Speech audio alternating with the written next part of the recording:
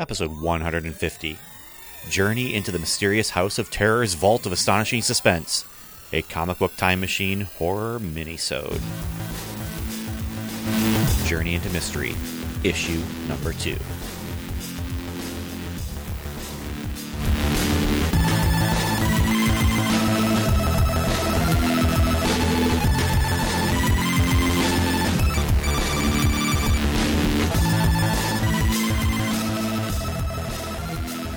Hello, welcome to another episode of the Comic Book Time Machine. Yes, welcome time travelers. It is time for us to go back in time.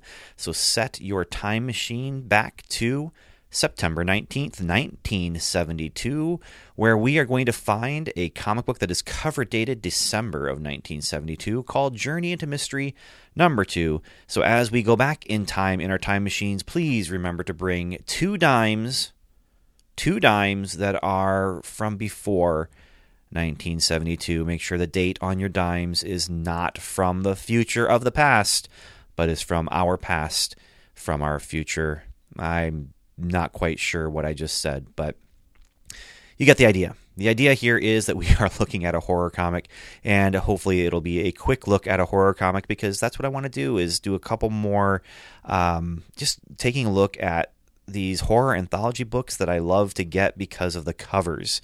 And this one, what drew me into the cover was you have a ghostly figure who is rising above the street of a modern day city, but he is wearing a cloak and an old timey hat and carrying a dagger, and there's a bunch of people running away from him, including a very hip redhead with a great big old necklace and a red mini skirt, and she's wearing red boots and very red and green, very Christmassy. Her blouse is green, and so you have that just image of horror. But then you have A Tale of Mounting Menace by Robert Bloch, author of Psycho, and then you have a title of this story: Yours truly, Jack the Ripper.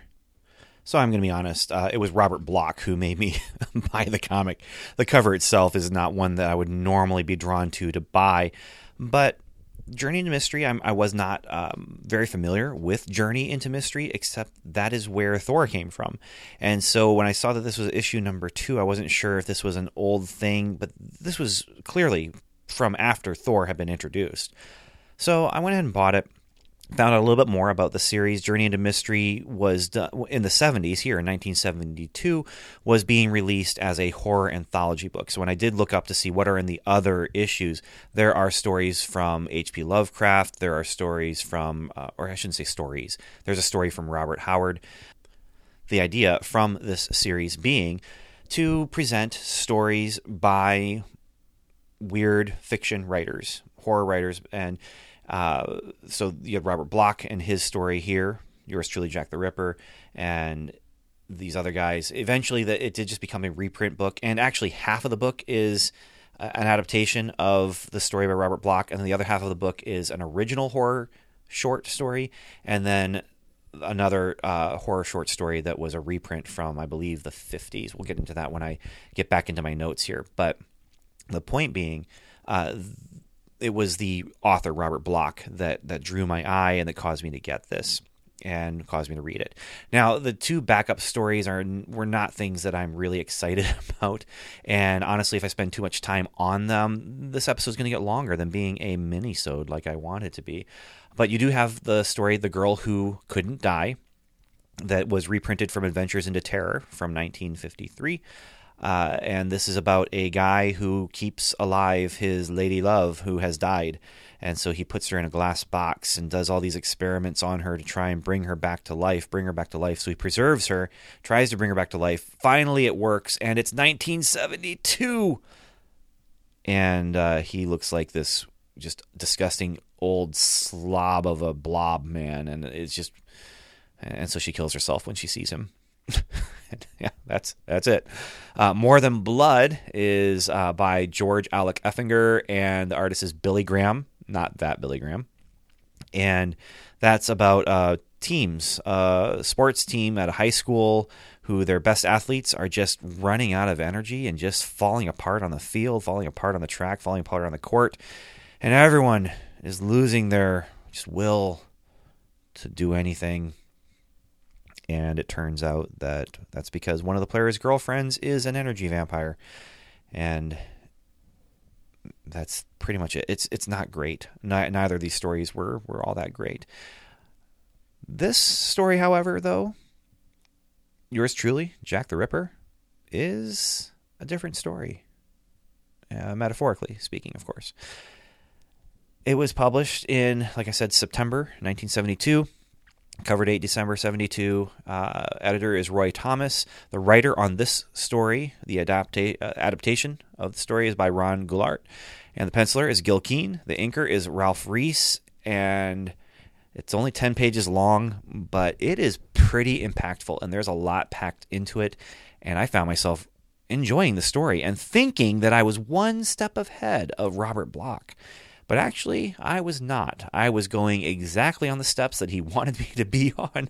I thought, oh, this is really not good. This is really not good, especially when he puts... he actually calls out exactly where I thought the story was going. And it's almost as if he said, this is where I think you think the story is going, so I'm going to go ahead and make you think it more by actually hanging a lampshade on it. And then I'm going to go ahead and pull the rug out from under your feet, and I am going to switch it up. So, spoilers for this story, yours truly, Jack the Ripper. But I am going to spoil the ending of this story so we can talk about it. A murderer is loose in Greenwich Village. John Carmody is a psychiatrist brought in to help profile the killer. Also, Sir Guy Hollis, another expert from Scotland Yard, is also brought in, but he isn't taken seriously because he thinks the killer is not just like Jack the Ripper. He thinks the killer is Jack the Ripper. So he says, I can show you the clippings, John, from San Francisco, Lisbon, Calcutta, Paris. The trail is there, the pattern, unsolved crimes, slashed throats of women. And John allows himself to listen to Sir Guy. Now, John is the narrator of this comic. It's done in the first person, and it's all from his point of view. And so you see him listening to Sir Guy, and he even invites the conversation, and he asks, what kind of man is he? This killer. And Sir Guy answers, originally a physician, I believe. He could still be that, or he may be something else, a lawyer, a professor, or even a Scotland Yard man hot on the scent of Jack the Ripper, which, of course, Sir Guy is kind of tongue-in-cheek, saying it could be him. But is it tongue-in-cheek, or is it foreshadowing? Sir Guy then tells the story, though, about how he in Rio almost caught Jack, and when he fought the man, he saw a jagged rope-like scar on his forearm. Now, this whole story is very, it just feels very 70s. It feels like the 70s I kind of remember, although this is 1972, which is before I was born. But it also feels like the 70s that I've seen in cop shows, the 70s that I've seen in movies. In fact, the movies that this issue reminds me of, or the movie I should say that this issue reminds me of, is Invasion of the Body Snatchers. And that's because you have these just kind of armchair psychiatrist guys kind of talking about things and acting out things. And you also have... I'm also reminded of Night Gallery, which is a 70s show hosted by Rod Serling, but it's not written by him. I think he might have written a couple episodes. It's also other people. There's actually a H.P. Lovecraft story in there, and I wouldn't be surprised if there was a Robert Bloch story in there. Robert Bloch, by the way, wrote for many different TV shows, including one that I'm about to talk about, that if you are a fan of this TV show, you may recognize some of what I'm about to talk about in this story here. Now, I say it's very 70s because they crash a college party. And it's not a college party. It's a party of college students and social workers and professional people. And there's this long-haired dude with a mustache named Dick Poole who's also, he's at this party giving his theory about the killings. In fact, I'm going to go ahead and, this is from page 6, I'm going to go ahead and read what he says. And he says... Hear me out. I'm betting he's got very logical reasons for what he's doing. You know what I think he's doing? I think he's getting back to basics, like they say. And then a woman says, basics? And he says, wait a minute, and gets a knife, says, I'll show you what I mean. What's the most basic thing there is? Hunting and killing. But not for love or money. No, our slasher is more down home than that. He kills because in some terrific way it turns him on. Turns him on the way human sacrifices used to turn on the high priests. And so as he's doing this, he's kind of wielding a knife around and threatens a woman, and it gets Sir Guy gets upset about this, and of course everyone's getting upset about this, but Sir Guy is upset because of a different reason. He lunges for the man's arm, because this guy has so much insight into the mindset of the killer, that he lunges, grabs his arm to roll up his sleeve to see his forearm, to see if there's that jagged rope-shaped scar on the guy's arm, on his forearm. But Dick wants nothing to do with this, and he kicks Sir Guy. It's really dynamic, actually, the artwork where he does the kick. This guy's got an impressive kick. Knocks Sir Guy down, leaps through a window to get out of there. And so at this point, he's acting pretty suspicious. Now, I didn't realize that we are only 2 pages away from the end at this point. So I did think the story had a longer ways to go. So this guy's acting guilty. I think we're supposed to think that it might be Dick. At one point, I think we're supposed to think that it might be Sir Guy who has been doing this, because he's old. He's got gray hair, but at this point, I'm thinking, no, it's a little too obvious. There must be something else going on here. But I also, at this point, have no idea. I mean, I've gone through, like I said before, I feel like I'm taking all the steps and following the path that Robert Bloch wants me to in this story. But at this point now, I'm thinking, no, the things that he's throwing at me as suspects are just too obvious. And it turns out I'm right. They are too obvious. They chase Dick down, and John and Sir Guy both chase him through the alleys. Sir Guy even draws a gun, but then John's like, no, whoa, you got to slow down. You got to calm down. You got to slow your roll, man. He says, you're obsessed with this Jack the Ripper thing. And so Sir Guy does calm down. He's like, yes, I am obsessed. And here's why. I've been chasing this guy around the world because 25 years ago, the guy I'm chasing killed my fiance. And so at this point, John has the revolver, and Sir Guy asks for the revolver back, but John doesn't give it to him. And this is when, again, I didn't realize I was only, at this point, 1 page away from the end of the story, because things start moving really quickly as Sir Guy realizes, hey, I want my revolver back. I'd feel a lot better with a weapon in my hand. Please give it to me. And then John has a knife in his hand, and he's rolling up his sleeve, and he has this scar on his arm. And we get the money shot. He's got this wicked grin. And even though this has been first person from his perspective, this final panel is actually first person drawn in the first person from Sir Guy's perspective, where it's actually as if you are looking at John Carmody, and he's got the knife pointing at you, and your hands are in front of yourself, so that he can't get to you. But you can't stop him because you're an old man, and he's very young, and apparently, very old, but apparently very strong. And he tells Sir Guy, you can call me Jack. And then it says, now, gentle reader, don't be frightened. This was really just a work of fiction, after all. Nothing but a story. Jack the Ripper lived and vanished in London in 1888, and he couldn't possibly still be alive today. Could he? I hate that, by the way. I really, really wish that there wasn't that little tag at the end, and it just ended with, call me Jack. I still, at this point, I'm like, wait, this story can't be done. It's only 10 pages, but nope. Then you got 2 more short stories. It's a horror anthology book. That's what you're going to get.